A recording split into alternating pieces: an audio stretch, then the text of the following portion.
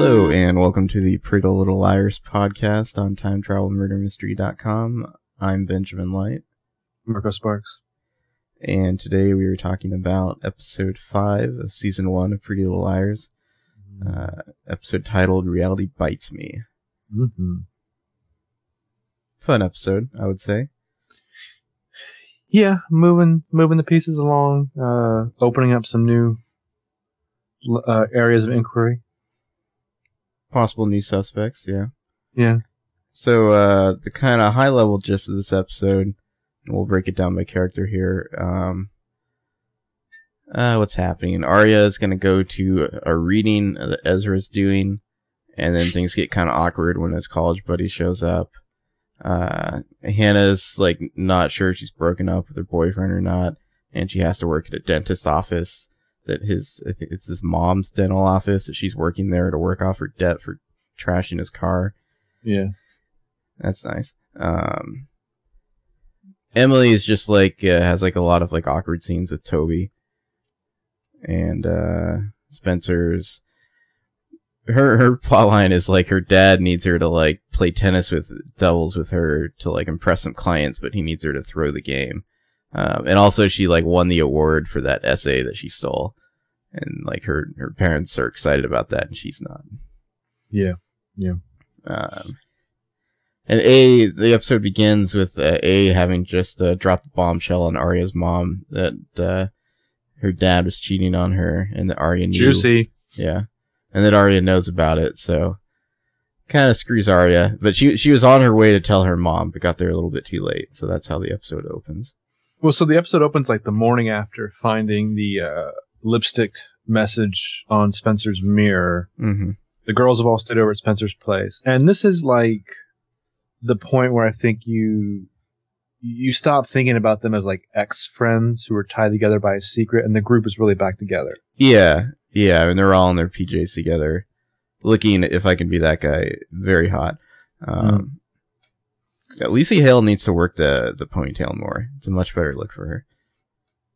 Word. And then they also find out that A obviously not only wrote this message on lipstick on Spencer's mirror, but then filmed them discovering it from inside Spencer's closet. A was like in the closet the whole time filming them discover this lipstick message, and then A texts them the video the next morning. Very creepy. Very creepy. Very effectively creepy. And then they find the lipstick, the actual lipstick presumably used to write on the mirror, in the closet. Mm-hmm. So, that's the kind of general plot line that we're dealing with. Let's, who do you want to start with? I think we have to start with Arya, don't we? Yeah, I think so. She blames herself for the whole thing with her mom, even though, like, she really shouldn't, you know? Right. Like, she's making it all about her and not, like, her parents, which is a good Arya thing to do. It's so Arya. Having some dad troubles in this episode. Coincidentally, her and Spencer are both having dad troubles in this episode. I just wanted to say real quick, because I feel like later on in the show we'll be getting this more, but in this the one scene where she's putting on her makeup and like her brother comes in to ask about what's going on with the parents, because obviously he's not quite as aware of the marital troubles. Yeah. She is. She's dressed like a villager from like Tatooine. Like, she really looks like somebody that, like, Anakin would pass on his way to a pod race. Well, it's funny because her like, PJ outfit's actually, like, pretty normal, or at least kind of. I mean, it's like, you know, like, sweats, basically, you know? Well, I just wanted to say, dude, and I feel like I'm noticing your theory, or little stabs at your theory more than you are, but, both Arya and Hannah are prone to like the midriff shirt, like the shirt that only comes down like midriff. Yeah. Hannah has a particularly laughable outfit later on, I think, that like lacy thing, which like bears her stomach, which I feel like you'd only see in a girl who's just like lost a ton of weight. Yeah.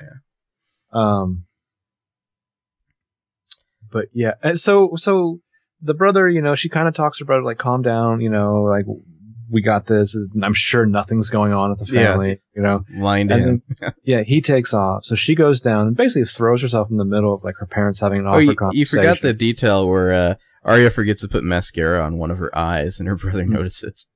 Yeah, the Cyclops look. There's some sort of like Cyclops mythological symbolism there. I just haven't investigated yet, but yeah, or like a nice Clockwork Orange look for Arya. Mm-hmm. But so she kind of throws herself into the middle of this conversation. The dad kind of huffs off, and then it's just Arya and her mom. And this scene with her mom, like Arya's incredibly insensitive and bossy towards her mom with this news, and kind of a bitch. Well, she's like, "Oh yeah, it really sucked keeping that secret for a whole year. Oh, he didn't tell you I knew for a whole year?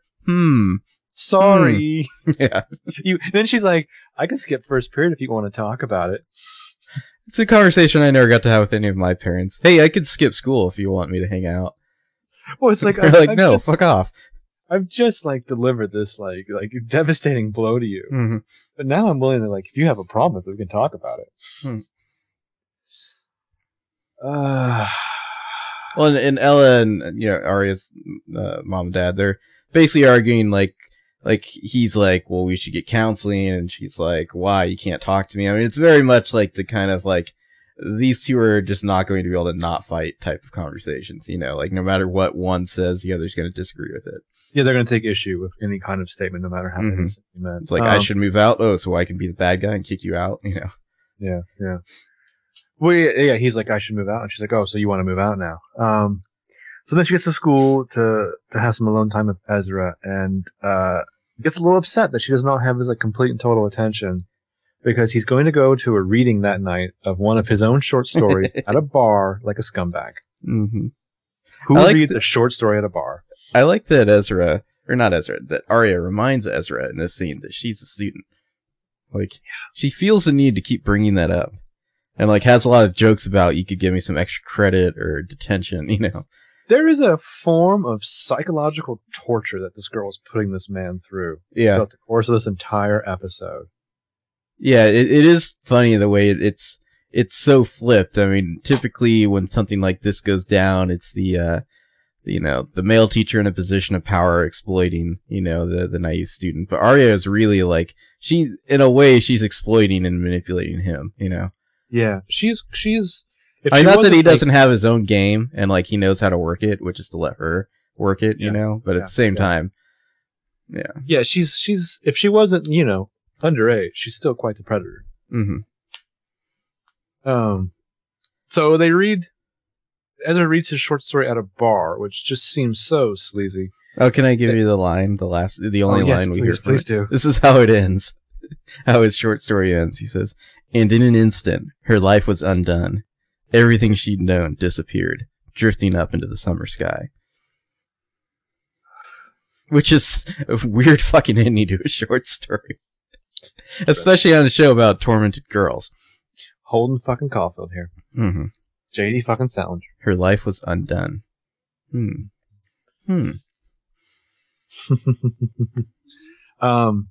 So, of course, they run to his college roommate, who's come to this bar in a small town in Pennsylvania to hear Ezra read his short story. He saw it on the website. He makes a lot of jokes about how, like, oh, me and Ezra slept together, ha ha ha, in bunk beds. It makes you wonder a little.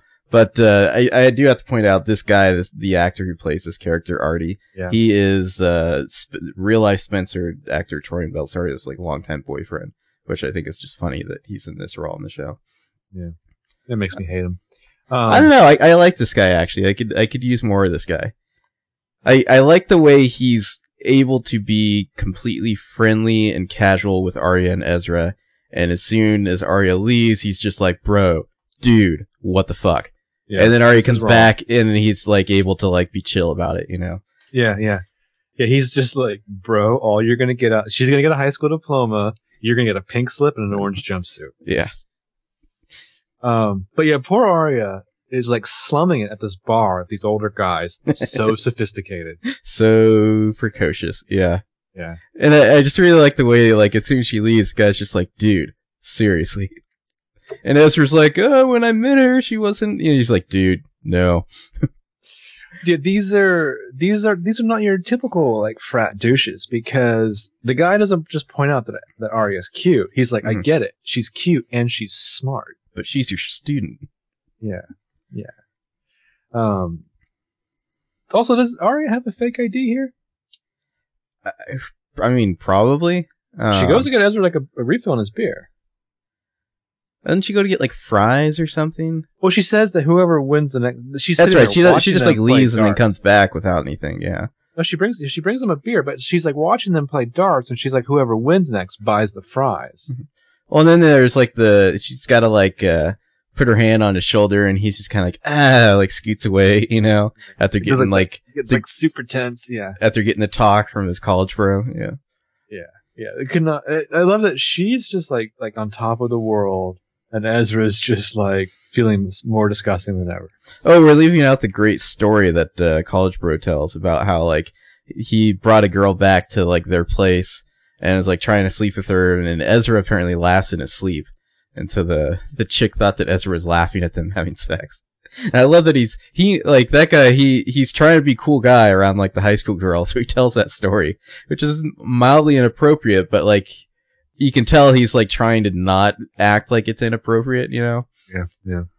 Also, let's just ask ourselves, what kind of psychopath laughs in their sleep?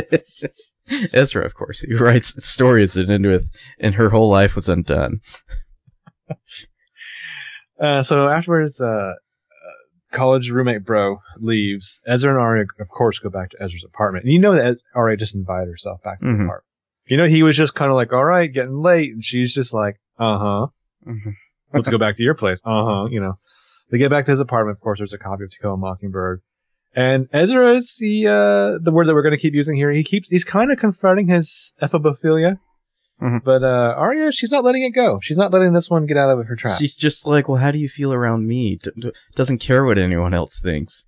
Yeah. And he's like, except for we're in public. Yeah. He's just like, you are my dirty little secret, and it really needs to stay that way. But he does ask her to stay, but she has to leave. After all that. Seemingly they just make out. Yeah. But she promises to come make him her special macaroni and cheese the next day. Yeah. Which, doesn't happen, because when she shows up the next day, she left her phone at Ezra's place. And apparently the phone was blowing up because they've turned off their blocking thing because that didn't work with A, so they kind of like surrendered on that. And Ezra's like, your phone kept blowing up, so I had to look at it. And what is it he see? But a text from A talking about them, and he's just like, I thought you were more mature than this. You can't be telling people. And basically just dumps her ass. I would think he should be freaking out a lot more.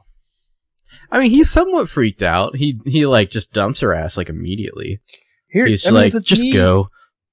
I would flip out, but I would also be restrained because I know that my flipping out might now cause this girl who has potentially some kind of evidence or something, a story. Yeah. I mean, just the story alone will ruin him. What if she freaks out now that he thinks that she's immature and just goes right to the principal, But meanwhile, Arya's enjoying playing the adult and handling the kids' end of the stuff of her parents. But her brother, turns out, is just as self-centered as she is. Because the parents are yelling and screaming now. They're not even hiding it anymore. No more awkward quietness. And he's just like, how is this not about us? And she's just like, hey, when they want to tell us, they'll tell us. Like, she's really getting off on it. She's smarmy. I mean, she's adorable, but she's smarmy. I did think it was somewhat, I don't know if touching would be the right word, but she makes the mac and cheese she was going to make for Ezra for her brother instead. Yeah. I mean, she's on one hand, let me clarify. She's doing the big sister thing with her brother. She's kind of protecting him and stuff like that, but she's really getting off on it too. Yeah, well, she's so precocious and adult, That was one of the things she was concerned about, was whether or not she was acting like a high school girl with the other college bro, Yeah. Her I mean, brother, she was just as close of asking asking Ezra if she thinks that his roommate was going to go home and jerk off thinking about her. Yeah. She's just as close. Her brother is watching an old black and white movie, which just makes me wonder, is he gay too?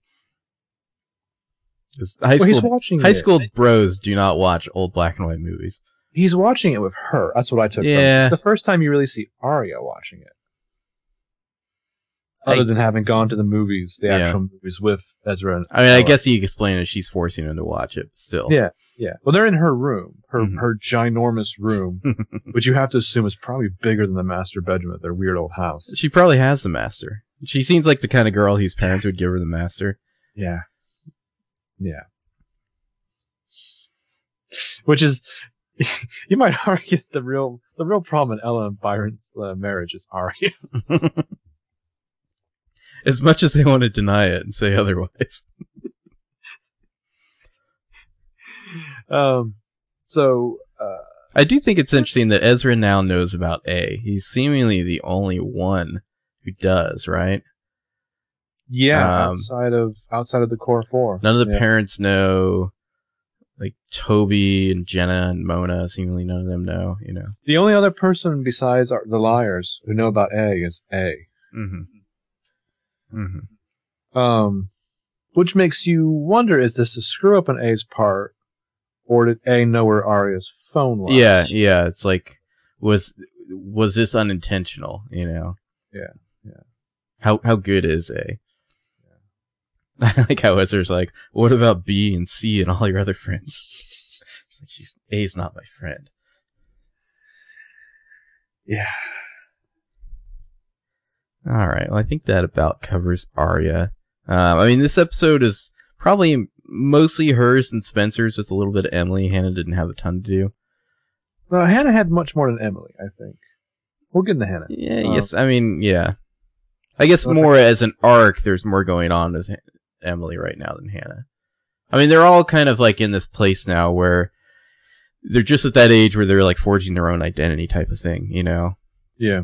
And at this point, it's clumsy. And Arya's forging an identity as an extremely precocious girl. He's much older than her age. Yeah, she's definitely building... the other girls are building a persona that's more grounded and real to who they actually are. Arya's got a much more idealized version of herself, and god damn it, she's gonna live up to it. I really hope they bring Artie Bro back. I could see that guy again. Yeah. Just so he can give Ezra that, like, what the fuck? Well, he did a great thing where, I think it was after Arya comes back, like, she says something and he smiles, and then, like, as, like, Arya turns around, he does, like, the rolling his eyes, look at Ezra, like, dude, oh my god, you know? Yeah. He's the exact opposite of, like, the stereotype for this bro that you're thinking. Yeah, you know? Yeah. You want to talk about Spencer or Hannah? Let's talk about Hannah next. Spencer's always last, of course. Yeah. Hannah points out wisely that Meredith is not a cute girl name. Yeah. She says, if you're going to cheat, you might as well do it with someone who deep conditions their hair. So what Spencer says, put something in your mouth besides your foot. But I do find it funny, and all part of my theory, that Hannah is kind of like trying to talk Arya down, you know, and like trying to not totally make light of it, but just kind of like, you know, the lighter side, a little levity, smooth the air out a little. Yeah. Or Hannah is just so cartoonish that, like, you know, Arya has to see a lighter side to things. So Hannah's going to start working at her gay boyfriend's mom's dentist's office to pay off the debt for totaling his car. And to confront her fear. Yeah, confront her fear of children. Not of the dentist, but of children. Yeah. She runs into the gay boyfriend out and about in town, and she's buying like frumpy shoes for the job. Mm-hmm. And unfortunately, poor sweet Hannah is still throwing herself at her gay boyfriend. I do think it's funny that she looks really gay. Spencer lives in the type of world where she needs to go buy new shoes to like engage in a new activity, you know? I'm sorry, Hannah does. Of course, it's her identity, yeah. I have written down on my notes, Sean is so gay. She's like, what about Homecoming? And he gets this look on his face as though the prospect of any sort of like sexual interaction with a girl is disgusting, you know? Yeah, exactly. So then later on, Hannah's like, she's in the elevator going up to this new, it's like in some kind of like industrial, like an office building. Yeah. Yeah, office building where there's like quite a few offices and lots of long hallways that lead to different like businesses and stuff. Mm-hmm. There's a great visual where she's in the elevator looking at her reflection. Yeah, looking at her frumpy outfit, and the mirrored door opens, revealing Jenna. And Jenna is in exactly the same position that her reflection was. It's a really excellent shot, where it's like, you know, here's the kind of like evil, alternate, bizarro version of yourself, you know. Yeah.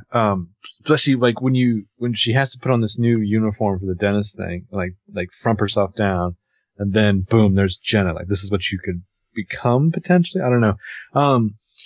So Hannah kind of shrinks into the corner of the elevator and like changes her voice when Jenna makes some kind of innocent comment to whoever the stranger in the elevator with her is. Well, no, first she does the thing where like Jenna just like, even though she's blind, she like pulls out some lipstick and starts putting it on. And Hannah does the thing where she's like all up in Jenna's like side of her face without making any noise. And then Jenna's just like, what do you think? Yeah, she's trying to figure out what the shade of lipstick is. Yeah. And she changes her voice, the one in the mirror. Yeah. So then she follows Jenna down a hallway to figure out what the hell is Jenna doing in this building. And other than the music and the photography, this could be a fantastic like Hitchcock-esque mode in PLL, because you have the dumb blonde, the Hitchcock potential blonde, following the creepy brunette with glasses. Like, oh god, it's like the beginning of like a great Hitchcock like homage in PLL. Well, for a blind girl, Jenna gets around. I mean, that's got to be terrifying. You think you can count on where Jenna is? She's gonna be like on her like front porch being creepy, or like at the school being creepy. But no, now she's like out and about town, walking through hallways and shit. It's like you never know where this chick's gonna show up next. In the parlance of our time, she's always 1 step, 2 step, 3 steps ahead of you, and just when you think that you know where she is, she's 7 steps behind you. Mm-hmm. Even though she's blind. Exactly. Because she's terrifying. She's so terrifying. They tap into something so brilliant though about this like handicap fear we have, and like you can't see her eyes. It's almost like, I don't know, like whatever that same cultural thing that like the freaking like the girl from The Ring I mentioned before. Yeah. There's something about her look. Like you're almost scared to see what her eyes look like. Mm-hmm. Then we get a scene of Hannah and her mom, and can I just say, Hannah and her mom, naughty Gilmore Girls. Yeah, somewhat. I mean, they're definitely the closest of any of the parents we've seen so far, you know. I mean, at one point they're trading shoes, you know, like Ashley's like, I don't like these shoes. Do you want them? Yeah. They're like that thing where like they're mom and daughter, but they're also like best friends. Mm-hmm. They're like shit talking, like, Sean's like, who is this girl giving Sean a ride? This like frumpy, what did she say? Like, cheerleader latte girl or whatever. Skinny latte. Yeah. Yeah. Hannah's and that he might want to date someone who majors in cartwheels. Yeah. Hannah's bitch talking about the girl being skinny. Meanwhile, her and Ashley only seem to eat takeout. Like, it's all they ever eat. They never cook. They don't eat breakfast, and they only eat takeout. And she's trying to get Hannah to eat. You know, which is interesting. I wonder if that will come up later. Just the idea that Hannah, the one who used to be fat, there's like a lot of mentions of food around her, you know. Yeah. Put something in your mouth beside your foot. Yeah. Mm-hmm. So A then emails Hannah Emily's photo booth pictures. Yes. The best thing about this is like it's not email actually, it's like a chat. Like Hannah just gets a mysterious chat, and the screen name is "This is A," and it says like. I can't remember what "This is A" says, but it's just like, haha, I'm A or whatever, you know? And so Hannah replies, who is this? It's like, dude, it's A. It's like a classic Hannah move. It's like, look, I'm not going to tell you because I'm A. I thought we were on the same page here. In the more realistic version of this scene, A spends 45 minutes chatting with Hannah, ascertaining that this is indeed A. No, I'm not going to tell you who I really am. Do you want to look why I really originally texted you or chatted you? Dumb bitch. So then, Hannah meets up with Emily, and we're forgetting one detail. In that scene with Ashley, she she kind of lets out that their dad, Ashley's ex, is getting married again, and Ashley didn't know about it.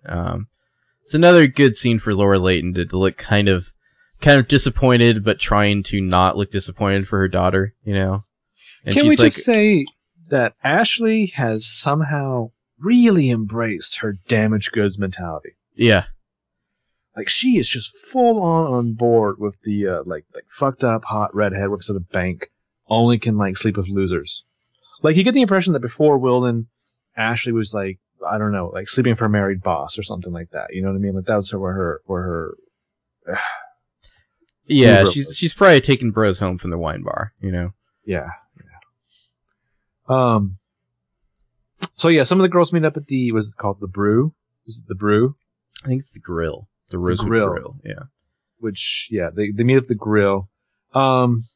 It's Hannah and Emily alone, which is kind of funny because they're imaginary characters. Well, no, it's Hannah and Spencer first, and then Emily. Oh, sorry, it's Hannah and Spencer first, and then it's just Hannah and Emily. And Hannah is awkwardly kind of douchey about trying to obliquely tell Emily that it's okay to have feelings for anybody. I wouldn't call that douchey. I took it as she's trying to be supportive of her friend, but at the same time trying to get some confirmation, Yeah, it's not selfless though, I don't think. There's that Hannah side of that kind of catty, curious, gossipy Hannah side that's trying to get some information. Yeah. But it comes off as just as of course it would, very awkward. Well, it works though because at the same time, Emily's just gotten this CD from Toby, who Emily ditched when she got there. She's supposed to meet Toby at the Grill, and then Spencer and Hannah were there, so she just walked right past him. But he left this CD for her, and so Hannah's like, "Ooh, who's that from? Is there someone special?" And so the whole time Emily is kind of downplaying this thing with Toby that she doesn't consider to be anything. But what Hannah's talking about is Maya the whole time. Yeah. And it comes off as awkward as it would be because Hannah's words have no weight unless they are speaking about somebody specifically, but she can't say anything specifically. So Emily's just kind of what's happening here? Also, I just want to say that there's a certain level of adulthood you've reached when you watch that scene in whatever that fucking Zach Braff movie is, where poor Rachel Bilson gives him the mixed CD, and you're just that is such a juvenile thing. That weird courtship ritual of, I made you a CD. I don't know, I guess it seemed juvenile in that movie because that dude is an adult, whereas in this, it's less it's still juvenile, but in a more acceptable way. You're just oh, Toby, you're barking up the wrong tree, Yeah. And there's hints that maybe he's not. We'll get into that, but I did want to point out that Hannah and Spencer, before Emily shows up at the Grill, Hannah kind of goes fishing and asks if Spencer's got any more emails, and Spencer hasn't. So she asks Hannah, and Hannah lies and says no, she hasn't gotten any more either. Yeah. These girls are not fully cards on the table with each other yet. No, they are full on I think a clique again, a group again, as other people have pointed out to them. Well, seemingly they've been trained by Allison to be kind of shady, Yeah, they protect themselves. So then Hannah, being Hannah, discovers that what Hannah perceived before as an empty room that Jenna spent an hour in earlier, which I think the fact that just she spent an hour there kind of tells you what she was doing. But she realizes it's her therapist. Yeah. Jenna's seeing a therapist. And Hannah's mistaken for someone with dissociative disorder. Mm-hmm. She's like, "Oh, you're her therapist." And the therapist is like, "I'm sorry, you said you're. Is Martha not here right now? Because that's who you think she is." No, yeah, she said, "You're her therapist." Yeah. And he's like, "You said her? Is anyone else here? Martha?" Yeah. Which, and she's like, Martha needs to go. Martha doesn't want to talk about it. Yeah, Martha doesn't need therapy. Yeah, Martha, another not cute girl name. Mm-hmm. Mm. So then she runs into her gay boyfriend, who tells her that the skinny latte girl was giving him a ride to a group that they're both members of, which is called Real Love Waits. Yeah, and she says, "Is that some kind of Holy Roller Virgin Society?" Okay. Well, the way it's delivered, he says he tells her what RLW stands for, and he's like, "Go ahead, make your jokes." And she's like, is that some kind of holy roller virgin society? And it's like, yes, Hannah, that's exactly what it is. What's beautiful in that moment is at the same time, she's being completely sincere and taking her shot that she's been given, like the okay to take. Well, I like how he's completely clueless as to why Hannah would be concerned about him driving around with some other chick, you know? Yeah. Like, he's just like, what? I never said I was breaking up with you or didn't want to go to homecoming with you. You know? Yeah. I just happened to be riding around with this other attractive girl. You just got confused by our lack of intimacy because I'm a homosexual and you haven't realized it yet. Yeah. Yeah, the like Christian virgin societies, like I feel like those really exist for like gay guys to get to know each other, you know? Like yeah. A lot of it's two kinds of guys go to those: gay guys and guys who are actually looking for like who's vulnerable that they can scam and sleep with, you know? So which of you ladies is Catholic? Mm-hmm. You? All right. Not you. You. Yeah. Yeah, and the women all need nose jobs and to lose some weight. Yeah. So Hannah and her boyfriend are still on, presumably about to go to homecoming together. Yes. Yeah. Well, the next episode's called "There's No Place Like Homecoming," so presumably that's what will happen. Mm-hmm. Emily, meanwhile. Yes. Emily and Toby and their lab partner scenes, it's not really sexual tension, but there's a kind of tension between them. Well, and it's a bit of an awkward tension because at this point, Spencer has now become suspicious of Toby. Toby is on Spencer's radar. As is Arya. As much as Arya can think about anybody other than herself right now. And so there's sort of a weird tension where she's very slyly trying to ask Toby, like, what were you doing last night? And he's just like, I close down the grill every night because I'm a big loser and I do my study in there, you know. Not doing what Spencer perceived, which was sitting on his porch tearing the heads off dolls. Both valid things for a high school student to do. So she tells Toby that Maya isn't a part of their group because Toby's kind of like, so who's that Maya girl? Is that who you're hanging out with? And you, as an audience member who's naturally suspicious, though, and knowing that Toby is, the familiar relationship of Jenna, you still are kind of suspicious of Toby, or you should be, just because Toby's asking her very pointed questions in this kind of mopey-dopey shell, because he's like, so is Maya part of your little clique now? Like, he's trying to ascertain what's going on with the liars, but Toby likes to be places where other people aren't, because he's so creepy. Well, and, like, you kind of get the feeling that he saw those pictures, like, when Emily briefly opened her book and the photo pictures there, he probably saw them. I mean, at least it kind of seems like it, because he's kind of fishing to be like, oh, is that your friend, is your friend part of the group, Well, you can take it both ways. Is Toby aware of something personally happening with Emily? Is he kind of sensitive to that? Or is he creepy? Or is he like, he's always creepy, or is he like, working with Jenna? Is he working as her scene avatar to like, do her dirty work? Yeah.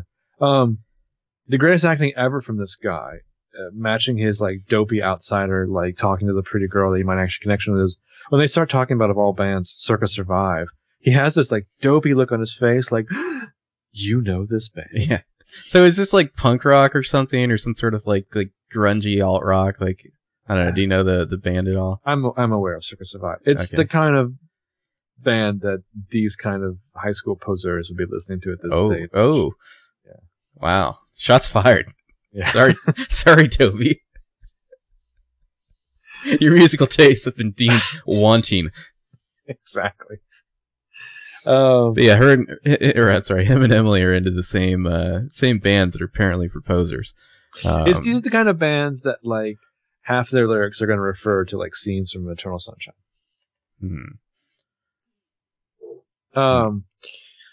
So he's gonna like make her a mix CD, and they're supposed to hang out at the grill, which later we see that isn't gonna happen because when Emily gets there, Spence and Hannah are there, and so Emily just has to pull the total betrayal of like walking right past Toby like she does. Toby gets reverse breakfast clubbed. Yeah, so then as we talked about, A has emailed Hannah the photo booth pictures. Hannah's on the radar of that stuff. Later on, Hannah not telling any of the other liars about it. No, she's keeping this one close to her chest, which is kind of funny because Hannah is the girl out of the four who has the least amount of guile. Yeah. So later on, Toby's at the grill reading Catcher in the Rye in public by himself, like a fucking prick. Well, that's what you do when you're an angst-ridden teenager. You don't read Catcher in the Rye in private. No, you make sure everyone sees you've read it once in private and it changed your life, and then from then on, you must always be reading it in public so other people see that you're like a cool kid who reads Catcher in the Rye in public. You're pissed off. Yeah, you spend 4 hours sitting in public reading this book, never once flipping the pages. Yeah. If he was a girl, presumably, sorry to take it there, he'd probably be reading a bell jar. Ooh. Yeah. Toby's probably read a bell jar because he's a prick. But yeah, lots of mixed CDs. And she's even written a cute, like Lady Font, like Toby's mixed CD on it. At the end, yeah. So basically, like, she has to go back, like, the next day after, like, ignoring Toby to be like, hey, I did like the CD you made me. Here's the CD I made for you. I'm maybe giving you the impression that you're not barking up the wrong tree right now, Right, yeah. Creating more confusion that I don't realize I'm creating. Yeah. But kind of establishing that, like, this friendship, this relationship, this whatever ship, is only going to happen in secret. She put some girl songs on that mix CD for Toby. He's going to have to keep an open mind, too. Yeah. Yeah, he's going to be okay with that. Yeah, but, like, speaking of echoing Arya and Ezra, I wanted to point out that in the scene where Hannah and Emily are talking at the grill, and Hannah has her kind of awkward statement about, like, who cares who it is that's making you happy as long as somebody's making you happy, referring to what would, by some of these characters, be referred to as an inappropriate relationship, they juxtaposition to Arya and Ezra. Yeah, Yeah, Arya pretty much says the same thing about, like, are you happy, Yeah. There's one more detail. We'll get back to that when we talk about Spencer. I do think it's interesting now that Emily has these kind of, like, secret quasi-relationships going with both Maya and Toby now, Yeah. That none of the other liars really know about. Right. So Spencer. Oh, Spencer. Episode begins with, like, Toby is kind of popping up on Spencer's, her radar for the first time. It's bad news for Toby. You don't want to be on Spencer's radar. Can't we just say Spencer wins awards for waking up? Yeah. Spencer won that essay contest with Melissa's essay. And I like that, like, she's acting, like, really blasé about it because she doesn't want to draw attention to it because, like, she cheated. But the liars are all taking it to mean, like, God, look at this fucking bitch. Like, she's out there winning awards and, like, acting like she doesn't give a shit, like. Yeah, like, her shit doesn't sink. Yeah. Like, you're so good that you don't even care when you win an essay award. Yeah, exactly. And then there's Spencer's dad, who is so awesome in this episode. I mean, he's bonkers amazing in this episode. I mean, like, this guy, like, I didn't like him 2 episodes ago, but now I love this character, and I kind of hate that they introduced, like, the Spencer's mom as being such a strong, interesting character, because, like, they really deprive you whenever, like, Spencer's dad's not around. Like, he's found out about her winning the essay award, and it's probably because she's really setting up a coup for the Ivies. This is a coup for you. The Ivies will be fighting all over you. Yeah. Yeah, and he's doing this as he's, like, texting on his BlackBerry. Well, there's a moment where she says something like, "Hi, Daddy," or whatever, and he's looking at his, like, texting, and he just kind of laughs. You don't know if he's laughing at her, or something he's texting. Well, and he says, like, "I got you some, like, buttercream candies. You like those, right?" And she says, "Yeah, when I was 7." And that's when he just starts laughing. And she's like, "Thanks, Daddy." I don't care. Yeah. And then he says that I did like one thing he says. He to show that he's not completely self-absorbed, he makes a joke about how Spencer's mom took out a full-page ad in the club newsletter to brag about Spencer winning this award. But he's joking about it. So, like, he knows at least that would be, like, terrifying to Spencer, Yeah. Well, he doesn't give a shit. Yeah. So he basically invites her to come play a doubles match with him against some business acquaintance and his some potential clients. Yeah. To which Spencer takes as a new situation of pressure that she has to go practice her tennis game to get better because they're winners. Yeah. The Hastings are goddamn winners. They don't lose. So she goes to the local club to practice her slice. And this fucking Alex guy. You want to talk about this fucking Alex guy? Tennis bro? I'm just going to call him tennis bro. I'm going to call him ball boy. Yeah. He's just like, hey, we were closed like 10 minutes ago. Get off the fucking court. And she's just like, give me 5 more minutes. Sorry. Yeah. Let me flirt with you. Mm-hmm. And I mean, I guess it's implied, like, was he, like, practicing with her or something? He wishes. Like, that seemed to be semi-implied, because the next day she says she practiced for, like, 5 hours or something on her serve. Yeah. Well, which is insane, first of all. Yeah, well, first of all. Serena Williams doesn't practice for 5 hours on her serve. Right. This douche is just going to mosey on up to her and talk about her angry serve and her strong slices. First of all, he's help. Yeah. That's going to be the recurring theme of this episode. This guy is help. Oh, and she's just like, it's just a friendly game. And he's like, you're practicing angry for a pretty friendly game. Yeah. And it's like, yes, this is Spencer. That's what she does. Well, and it's funny that dichotomy changes by the end of the episode. But yeah, so Spencer's just glad to be back in her dad's good graces. Well, and she said, yeah, like, at first she thought that her dad had talked to Ren. He's like, no, I talked to your teacher. You know, like, Ren was 100% correct. As soon as she, like, did something good academically, they don't give a shit anymore. Yeah. Yeah. So then the match with the business acquaintance and his daughter comes up.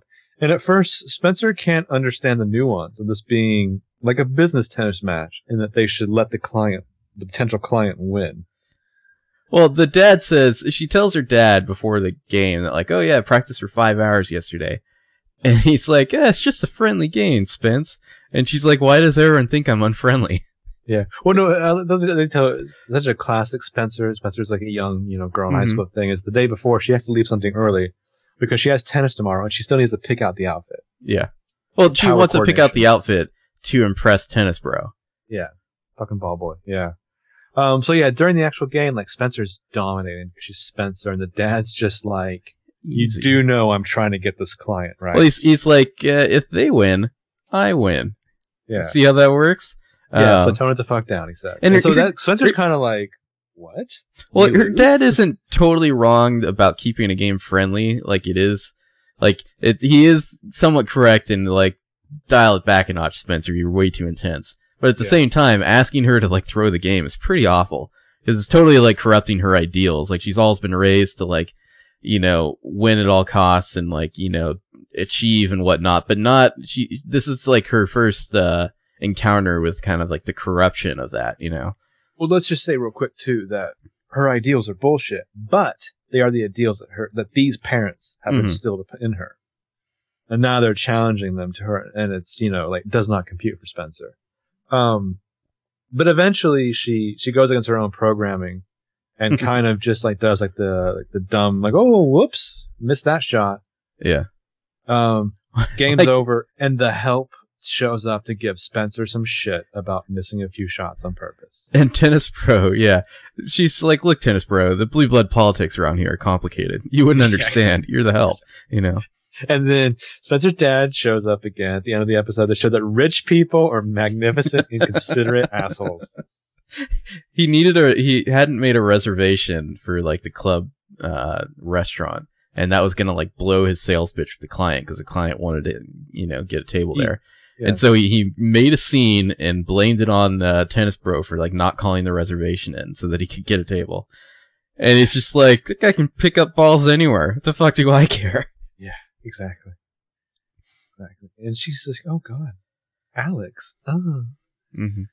And then seemingly the hammer hasn't fallen on Alex yet because Spencer kind of has a little date with him or whatever at the end of the episode. She basically asks him out, which is kind of a boss move by Spencer. Like, she doesn't wait for him to make the move. She asks him out.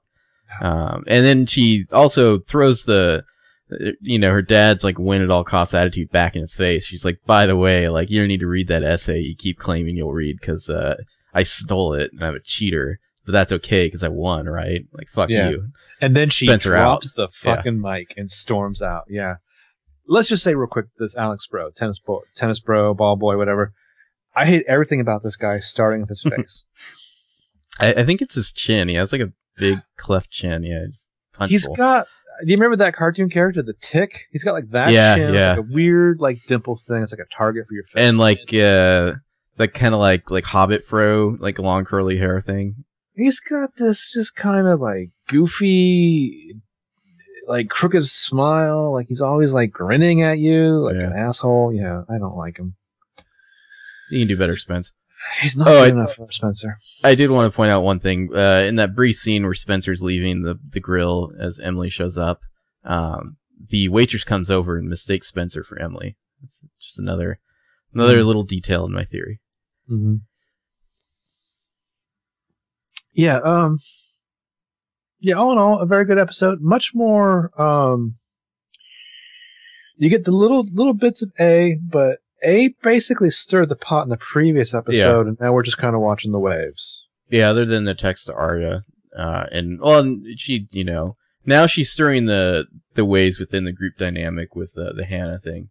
Yeah. Yeah. And next episode will be Homecoming.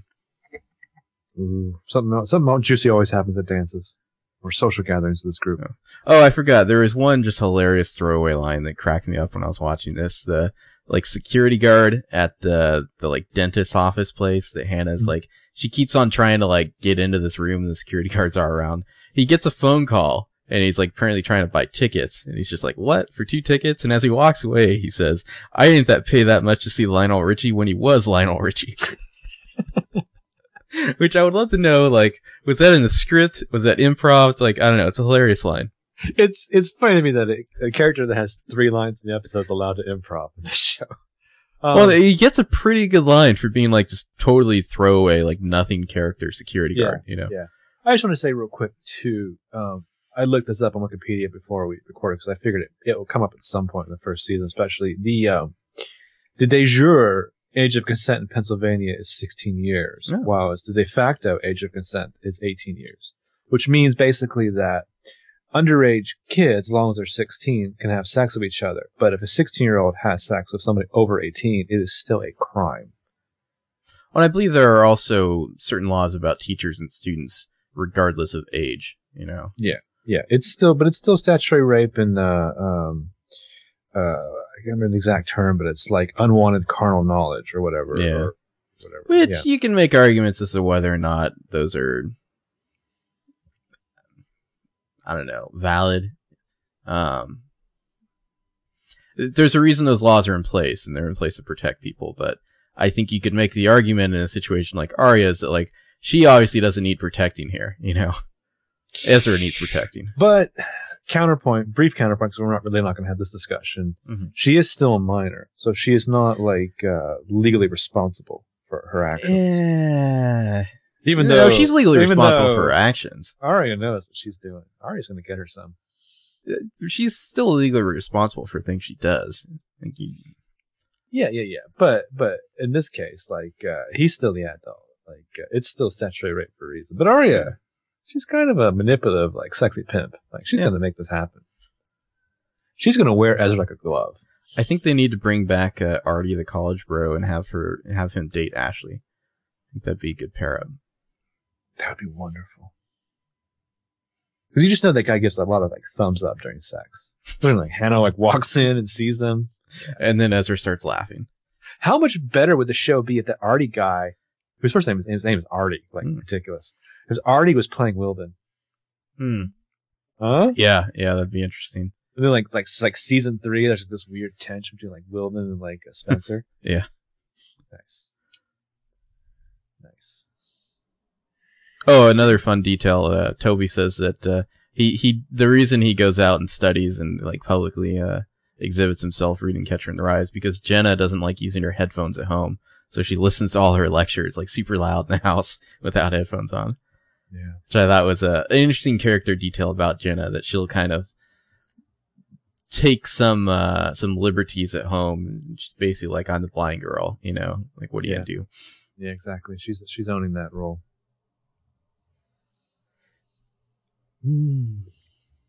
Oh, and Arya's family situation's just imploding, basically, as expected. Mm-hmm. Ella does a thing where she holds up the picture of her and her husband looking happy, and like throws it on the ground, and yeah, because she's disgusted by her naivete, you know. Mm-hmm. Well, he's told her basically that the move to Norway or whatever was solely about him trying to get the hell away from Meredith. Mm-hmm. Meredith. Oh, cute girl name. Yeah. All right. Well, I think that about covers it. Do you? Any last thoughts? No, just a fun episode. Yeah, indeed. And next week we'll be doing the Homecoming one. So talk to you then. Bye-bye.